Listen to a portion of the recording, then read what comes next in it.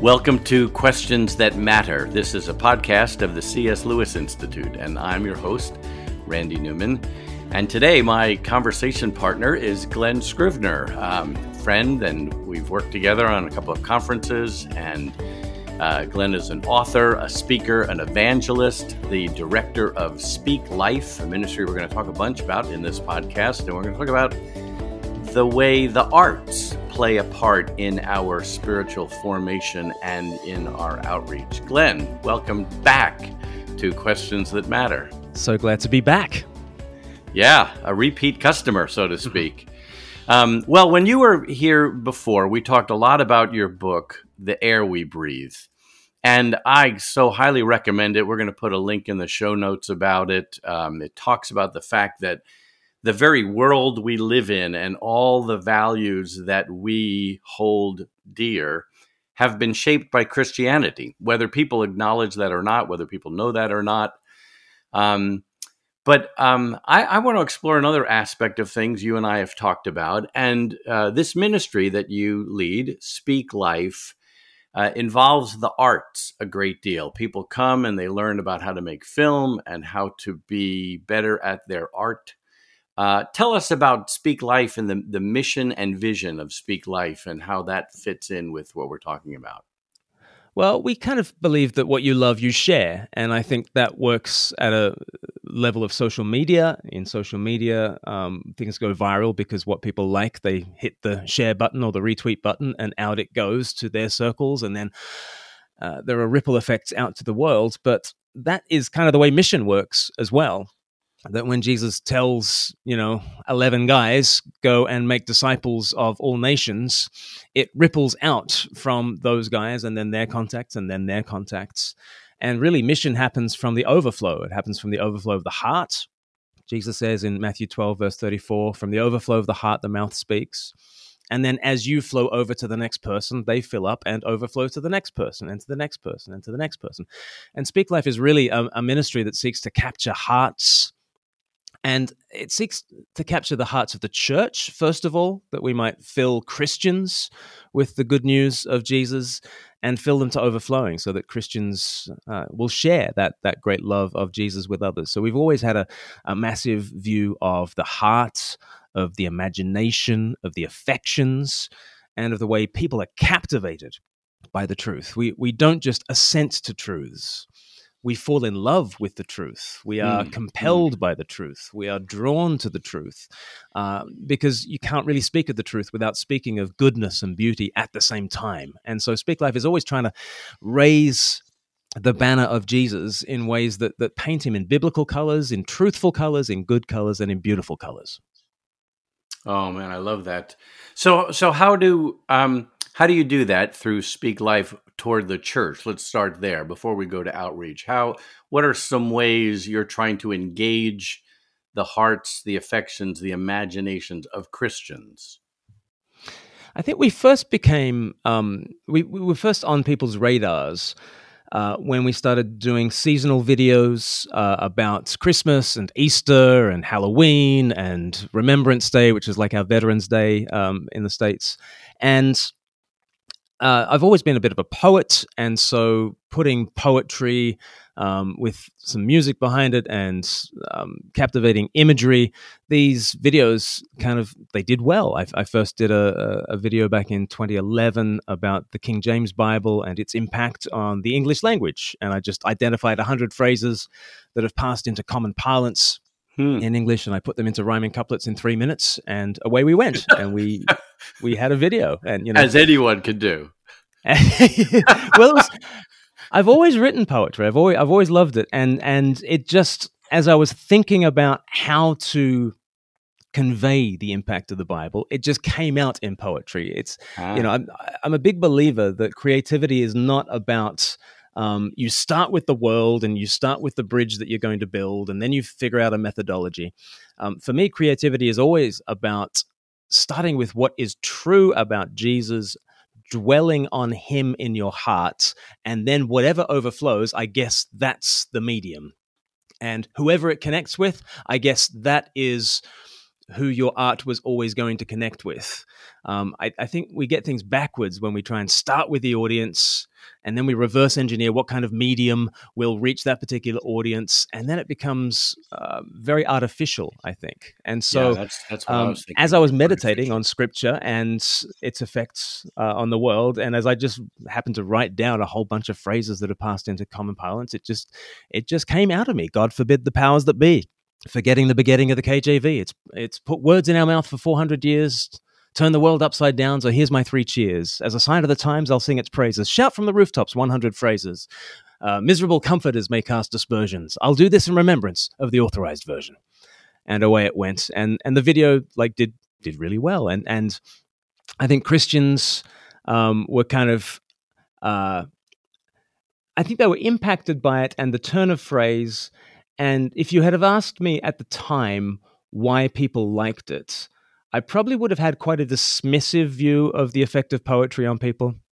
I think I would have said, well, the human mind likes patterns, and so it's a psychological trick. I've hacked people's psychology by putting it in rhyming couplets. And I think... a few By years the ago, way, that's an amazingly unpoetic explanation of your I art form. The poet turns dusty philosopher on us. Yeah, exactly. Okay, it's a mind hack. Well, something tells me people like poetry for other reasons. Where have you landed? Why do you think poetry grabs us the way it does? Well, if you read the Bible, you'll notice that it is just poetic from first to last. Isaiah. See, I'm contextualizing for the Americans here. In Isaiah the prophet. That's the evangelist that I am, Randy.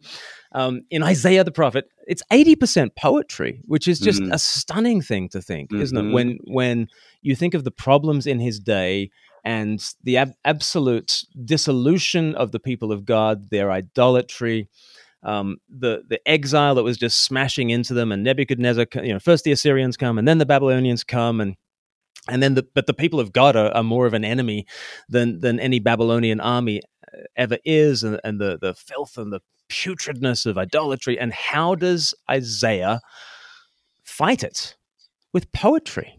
With just chapter after chapter after chapter of poetry. And when you look at Scripture, you see how, in a sense, prose is like stones, but poetry is like gemstones. It's words that are glorified, words that are raised up to a different level of kind of polish and of beauty, really. That it's words beautified. And when you have a theology of what the word can do, I mean, the word can create heaven and earth. What can our words do? Our words can build worlds, and they do build worlds. And investing in words and raising them up to the glorious stature that God has for them is not a brain hack. Right? It's not a way. It's a helpful mnemonic that people find memorable. It is to use words most according to their true nature, which is to build a world that people might inhabit, that they can look around and see things afresh. That's what words are meant to do, and we should invest in that, I would say. Boy, oh boy, oh boy. Now, of course, I'm a teaching fellow. That's the title they've given me at the C.S. Lewis Institute. So the teacher can't resist saying, but we do like prose. Prose is good. Yeah. Paul's didactic letters were not poetry; they were prose, and that's very, very important in God's word. But it is astonishing how much poetry there is in the Bible and where those poems or that poetry shows up. For example, it's amazing how much the book of Job is poetic, pretty much all of it, except for a little bit of a prose intro and a little bit of a prose conclusion at the end, not even a conclusion, a final statement. But what does that do? The poetry of Job doesn't just convey intellectual facts about the nature of suffering. In fact, if that's its purpose, it's not really very good at it. But it arrests the emotions. It grabs a hold. It stimulates our emotions so that the poetry helps us feel, I believe, a righteous kind of indignation and anger at those three stupid friends who keep saying foolish things. If you just said, and then these friends came along and said this, you'd go, oh, okay, I got that. But it goes on and on and on in the poetry, and you just want to say, oh, please stop talking. And then when Job expresses his pain in poetry, you have to grab tissues. You start crying. It's like, oh, this pain is so deep, and that's the purpose of the book. Not to answer intellectual questions. It does answer some intellectual questions, but far more it stimulates the emotions. Anyway, I'm sorry, I'm doing more talking. It's supposed to be the other way around. You're the guest, but No, I agree entirely. And you mentioned about Paul. I mean, what's fascinating about Paul in the epistles is sometimes he grabs for poetry, and so he will use song, for instance, in Philippians 2 and insert it. But even when he's being at his most didactic, I usually do this exercise in groups of people, and I say to people, so where is the gospel laid out most systematically so that, so that you've just got the absolute kernel of truth right there, and where is the most prosaic book of the Bible? And people will say Romans. That's where you go to see the gospel of God unpacked. And then I'll say, and if you were to pick a chapter where the heart of the cross, the heart of the good news is kind of proclaimed, where would you go? And people always say Romans 3. And I was like, well, which particular paragraph will you go in Romans 3? They'll go Romans 3 verse 21. And then I take them to Romans 3, verse 21, and I say, okay, here is Paul at his most prosaic. This is teaching that is at its most didactic. And he begins with, or you can go to verse 23, all have sinned and fall short of the glory of God. He takes you to the archery range, because sin as falling short is a term that's taken from archery. You've got a target, you fall short of it. So first you're at the archery range, and then verse 24, and are justified freely by his grace. Where has he taken you now? He's taken you to the law court, right? Where you've got the not guilty verdict. You've been declared righteous. You're justified freely by his grace through the redemption that came by Christ Jesus. Where has he taken you now? He's just taken you to the slave market where your shackles have been taken off you. The payment has been made and you're now liberated. You're free. And then he says, God presented Christ as a sacrifice of atonement through the shedding of his blood. Where has he taken you now? He's taken you to the temple where the Lord has climbed off his throne, put himself on the altar, and died as a propitiatory sacrifice for your sins. And you're like, oh my goodness, you've got whiplash going from the archery range to the law court, to the slave market, to the temple. And this is the most didactic, prosaic that Paul ever is. And he cannot help but use analogies and just immerse you in little word picture after little word picture after little word picture. And this is the way we tick. This is the way language works. This is the way evangelism should be. It should not simply be the offering of one truth after another. It should be the creation of worlds through your words, that you immerse people in this other universe and you say, look around. This is what real life really is. And that's what I think evangelism is. Man. And, I'm pretty sure I've said this a whole bunch of times on this podcast, but this is what people say is the qualitative difference, the massive qualitative difference between C.S. Lewis's evangelism in Mere Christianity and almost every other evangelistic book that's ever been put together, in that Lewis threw in dozens and dozens and dozens of these analogies of not just that this argument is true, and he has lots of that for sure, but if this argument is true, here's what it would feel like. And he just sprinkles all of his writings with images of that, becoming a Christian is like turning full speed astern. It's like statues becoming real life creatures. It's like someone falling down on their sword. It's Mm. falling at the feet of your captor, and on and on and on with these mental images, so that people grasp the truth of it with their affections and their emotions before their intellect, or at the Yes. same moment of their intellect. So, Yes. and you're right, we've made it very much propositional. Listen, I have 4 truths to tell you. They're all true. Just boom, boom, boom, boom. Now, Yeah. do you agree with all of them? And again, I have to be careful. We're not saying that the intellect is unvaluable or not used by God. Of course it is. Mm. Jesus spoke words. He Mm. drew upon logic and argument to make his points. But we've Yes. made it solely that. Anyway, I'm sorry, I'm preaching. Tell us Yeah. about Speak Life. What kind of activities do you do in your ministry to train people to be artists and filmmakers and poets for the Mm. advance of the gospel? We'll get into training in a minute, because one of the things we do really connects with what you've just said about these images and these analogies, these pictures that we give. Because a massive thing that we're doing at Speak Life at the moment is called 321. It was my first evangelistic book back in 2014, and it exists as a whole bunch of videos, and it exists as courses that churches can run. But we're really wanting to make it an online experience where people can picture what it is to be in Christ. And so every episode of the 8 episodes begins with me saying, "Picture this." Hmm. And the first analogy is, picture this: a woman wakes up on a space station with no idea how she got there and no memory of her life before. And you're like, oh, okay. And then what happens? Well, she meets this other guy, she meets this other girl, and they all have these arguments about what is the nature of the space station. And then a rescuer arrives, and that changes the conversation on the ship. And of course, that's an analogy for what life is like on planet Earth. Here we are. We don't know why we're here. We have no memory of life before. And then the rescuer arrives. And whatever you make of the rescuer, he certainly changes the conversation, doesn't he? And that's sort of my way of introducing Jesus, into the conversation. But every single episode is picture this, picture this, picture this, picture this.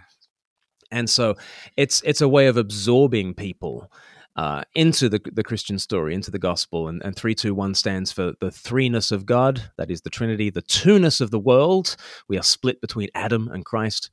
And then the oneness of you. We were born one with Adam, be one with Jesus. But as you take people on this journey, you're immersing people in story after story. And we would love it to be. I mean, it can never match mere Christianity, but we would love it to be, a mere Christianity for the 21st century. And therefore, since mere Christianity began as radio broadcasts, we feel like a mere Christianity for the 21st century needs to take advantage of the media that people are consuming and the ways that people are understanding things these days. And so it's this sort of online experience that people can have as they journey through that. So that's one massive thing. We would love to see this go very far and wide as the most shareable Christianity 101 that we can come up with anyway. And so that's kind of 321 as a thing that's out there. People can kind of check that out at speaklife.org.uk. We're going to soft launch it in September, but people can test the prototypes even now and give us feedback on how they're finding that journey. Great. Good. Good. Well, keep going about, so you have these programs where people actually come to you there in the UK for a week or much longer. And tell us about those programs. Yeah, so we've got the Foundry, which is our training program, and we want to forge evangelists and evangelistic resources together. So we love to have people in the room together where we can study together, we can go on mission together, and we can create resources that bless the church and reach the world. So there's a year out program, and you can come to us as like a student, and people coming out of school or coming out of college.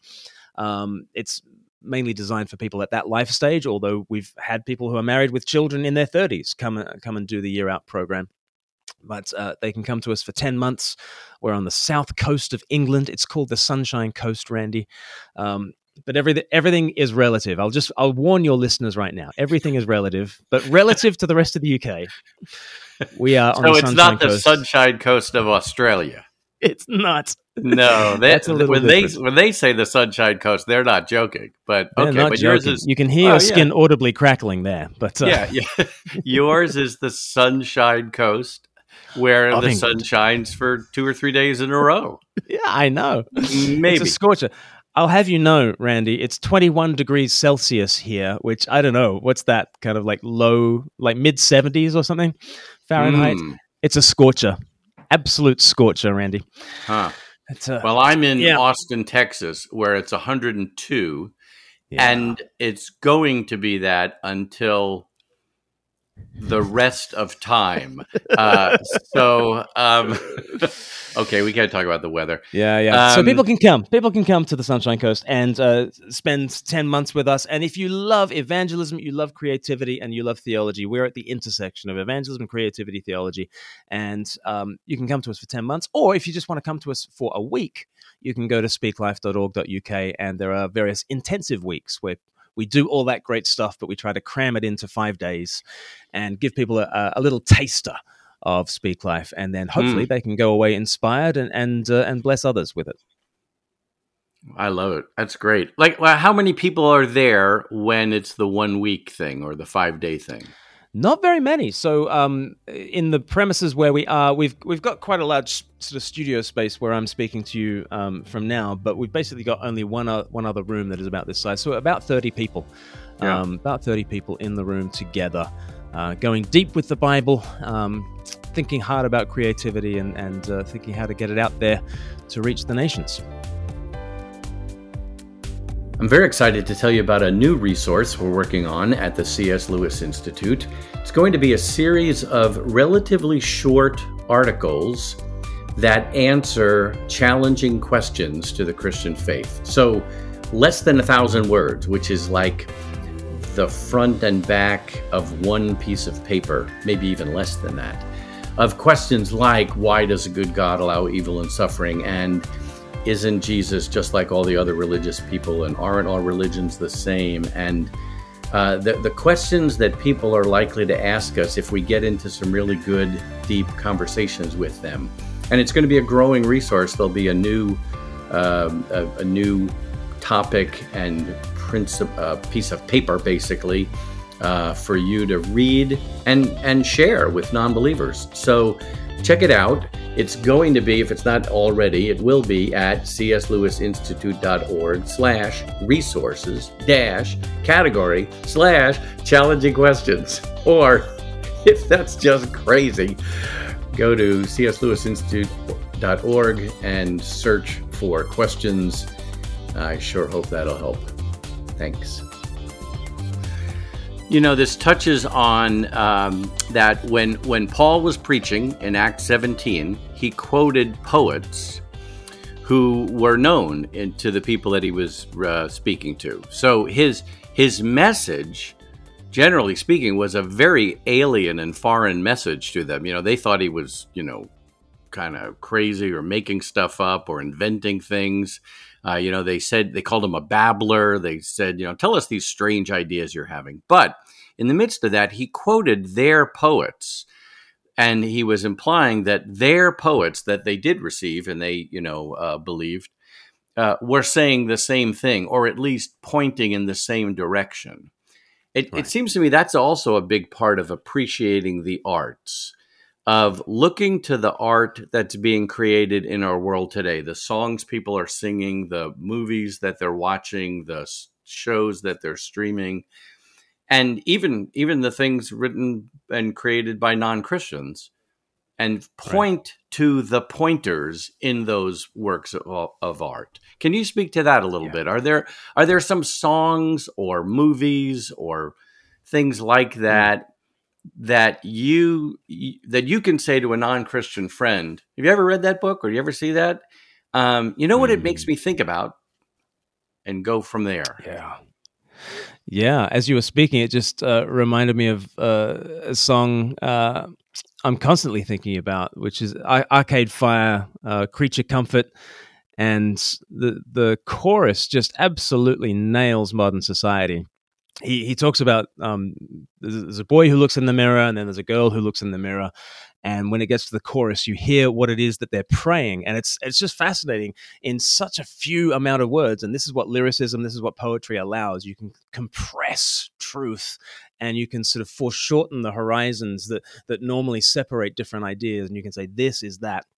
But in such an economy of expression, you can talk about how a boy and a girl are looking in a mirror and they're praying. And instantly you're thinking, well, who are they praying to? Well, they're kind of praying to themselves. And even as they look in the mirror, and the chorus says they're praying, God, make me famous if you can't just make it painless. And it's just the ultimate rock and roll line. God, make me famous if you can't just make it painless. And, I give lectures about how we live nowadays in a fame-shame culture.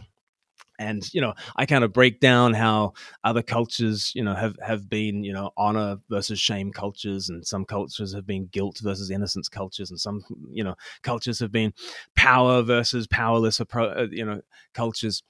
And how we're this hybrid culture in which we want to be famous, and we don't feel guilt anymore. We feel shame and that sort of thing. And like I could give you an hour's lecture on that. But Arcade Fire could just sing it to you in a line, God, make me famous if you can't just make it painless.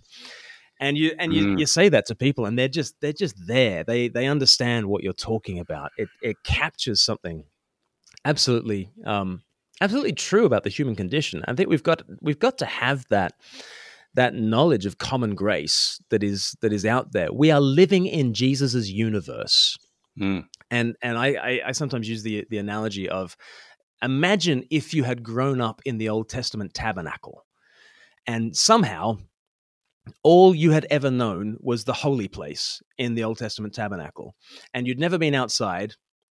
And what would you assume? You'd go to the sevenfold lampstand and you might think, oh, that's a trident. Or you'd go to the table of the bread of the presence and you might think, oh, it's a ping pong table. Or you'll see the cherubim woven into the curtains and you'll think, oh, they're Pokemon or they're monsters of some kind. But you can't do anything but use the raw materials of the tabernacle that is surrounding you. And you need a priest to come in and say, oh no, the sevenfold lampstand is a bit like the Spirit, and the bread is like Christ, and you need somebody to come and teach you the true meaning of it. But you are always using the raw materials of the tabernacle. And the truth is, our friends and family have grown up inside a tabernacle, a giant multimedia presentation of the glory of Christ. It's called reality. It's planet Earth. And they can do nothing but use the raw materials of this world. And sometimes they'll pick up something that is preaching to them of the Spirit, and they'll think it's a trident. And they need someone to come along and just sort of redirect them. But they will stumble upon all sorts of truths. And sometimes they will name those truths more clearly and more plainly, more beautifully than a Christian ever has. And where they do that, we need to do what Paul did in the Areopagus and say, as your own poets have said, God, make me famous if you can't just make it painless. As you're quoting that line, I think of how C.S. Lewis said that when we use imagery in the imagination, we can sneak past watchful dragons. Right. Yeah. And when people hear that song or that line, it gets through, and it awakens in them a pain and a desire that if it was a frontal presentation, if you said, it's actually very few people in the world who are going to be famous, they would go, yes, I know. And so we shouldn't get our expectations that we're all going to be famous. Yes, I agree. And, and if we're not famous, we can accept it. It's not all that painful. Yeah, you're right. But no, it didn't get through. Not the way that song does of, no. I'd really like to be one of the people who are famous. I think that's why I'm having a podcast. just kidding. I'm only kidding. Only partially kidding. But that's what a story does as well. Yeah. Sorry? That's what a story does as well. Because as soon as you're imagining the girl in the mirror saying, God, make me famous. Suddenly you're externalizing the problem and you're an audience member watching someone else. Mm-hmm. And you can identify the foolishness of that person when you're an audience member. Normally, we are that girl. Yeah, Normally, that's right. we are so invested we put in that ourselves right in character. there. When you tell a story, you're asking people to clear off center stage, sit in the audience for a little while, and watch. And even as they're watching themselves. And so that's the genius of Nathan to David, isn't it? I'm going to tell you a story about a man with a little ewe lamb, and David is going to shut up and listen for a bit. And it's brilliant. The thing that dethrones David is a storyteller. A storyteller just says, shut up and listen. Right? You're not in charge right now, David. I'm creating a world, and you have to be an audience member at this point. And then David could only see himself because of the story. And the story enables him to sit in the audience and have a perspective on things, which we rarely have. So that's another great thing about creativity. Man, so a big chunk of today's podcast is like an appeal. It's a call for people with gifts for creating artistic works to really pursue that, because our world really needs it. Our world needs art and poetry and song and film and stories that really point in good directions to the good and the true and the beautiful. And that's what we want to see more and more of. Yeah. Just like, and by the way, I'm not required to mention C.S. Lewis so much, but come on, we're talking about art. And if I can't mention him now, I don't know when. But so there is this story that C.S. Lewis and Tolkien were chatting, and they were talking about the kinds of books that were being written. And they didn't like them because they were ugly, and they pointed to death and pointlessness and meaninglessness and not joy and goodness. And Lewis said to Tolkien, we'll just have to write those stories ourselves. And every time I think about that story, I pray, and may it be that God would raise up hundreds, thousands of Christians who would say, yes, I want to write those stories or produce those films and write those poems. And yes. So. Yeah. Yeah, and as I said before, I think the way to do that is not to figure out, there are these brain hacks called, creativity, and let's see if we can leverage that, and let's build a bridge, and what's the medium that's really working with the kids these days? I know, if Arcade Fire is singing a song, why don't I mimic their kinds of alternative rock, and we'll call ourselves, I don't know, Arcade Holy Fire, and or whatever. The problem is Christians are always doing that sort of thing. But what you and I think are saying is, like, go deep with Jesus, go deep with the scriptures that are already, like, it's a book full of song lyrics already. It's a book full of poetry already. It's a book full of parables and stories and apocalyptic and all these. Go deep into the scriptures, let it nourish your soul. And then from the overflow of the heart, out comes the creativity into the world. And it might end up as a pop song, but it might end up as, I don't know, a mosaic. It might end up as a ballet. Who knows what it is? But you certainly have permission to overflow in creative ways out there into the world, to be what Tolkien said is a sub-creator. You're made in the image of the creator to be a sub-creator. Yes. Certainly. Do not stifle that. Let it loose. And here's a crazy thought. Maybe a whole lot of people can create these kinds of works of art, and they won't get famous. They won't sell millions.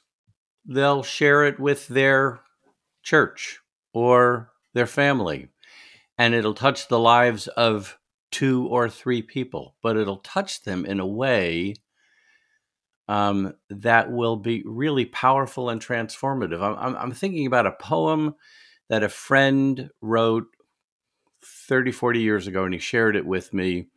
It never got published anywhere. I don't know if more than 5 people ever saw this poem, but it's one of the most helpful, soothing poems I've ever read, and I go back to it every so often and just go, yes.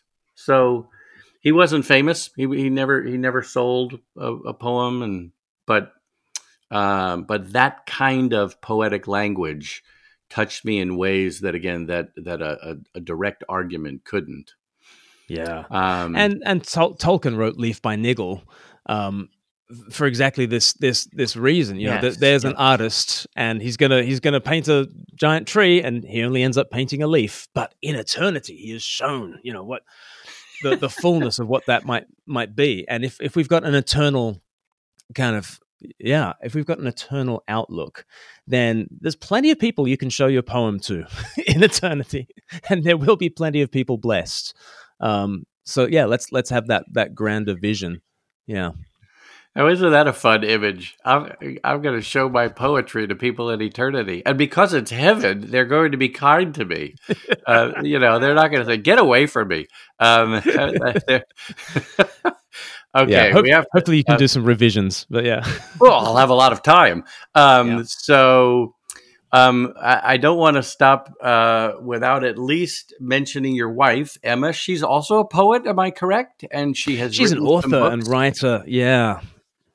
And can you tell us a little bit about her ministry and her books? Because I know that when I've heard you speak, you always mention her and about her books. Just give us a little flavor, and we'll make it a tease, and hopefully we can have her as a guest sometime. Yeah. Oh, you ought to. Yeah. No, she is the real writer in the family. She wrote A New Name a few years ago as a memoir of she's survived life-threatening anorexia a couple of times in her life, once as a teenager and then again in our early marriage. And she writes absolutely beautifully and harrowingly about that. And people really feel understood when they read this book, even if you've never struggled with eating in your life. She basically talks about addiction, and she basically talks about the human heart and the way we keep on returning to poison as though it's our healing, and the way we cut ourselves off and shrink down. And it's the number one evangelistic book I give away, because the way she describes how Jesus met her in the midst of that is just the most beautiful writing. And it's captivating, and it tells her story. And then she followed up with another couple of books, including A New Day, which is a beautiful pastoral theology of how you walk with someone through struggle and sorrow, and with resurrection hope. So that's beautiful. She's continuing to write and speak. Our youngest has just started at school, and so she's got a bit more time, and she's starting to work on some new writing projects, but I'm not sure if I'm able to disclose what they are at the moment. Okay. But maybe. She'll probably tell you, Randy, but she won't tell me. Okay, good. Well, I'd love to explore that and have her as a guest, because I know that lots of people can be helped by that. But well, Glenn, it's been great to reconnect. I'm going to draw this to a close. Any last thoughts you want to make sure that you get in there about the arts and poetry and story that hasn't been said yet?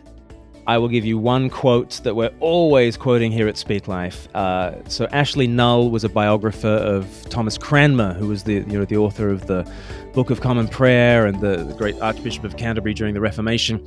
The summary of his anthropology is: what the heart loves, the will chooses, and the mind justifies. And it's that way around. It's a very Pauline biblical anthropology, really. What the heart loves, the will chooses, and the mind justifies. And I think that gives us all the reason in the world to try to captivate hearts.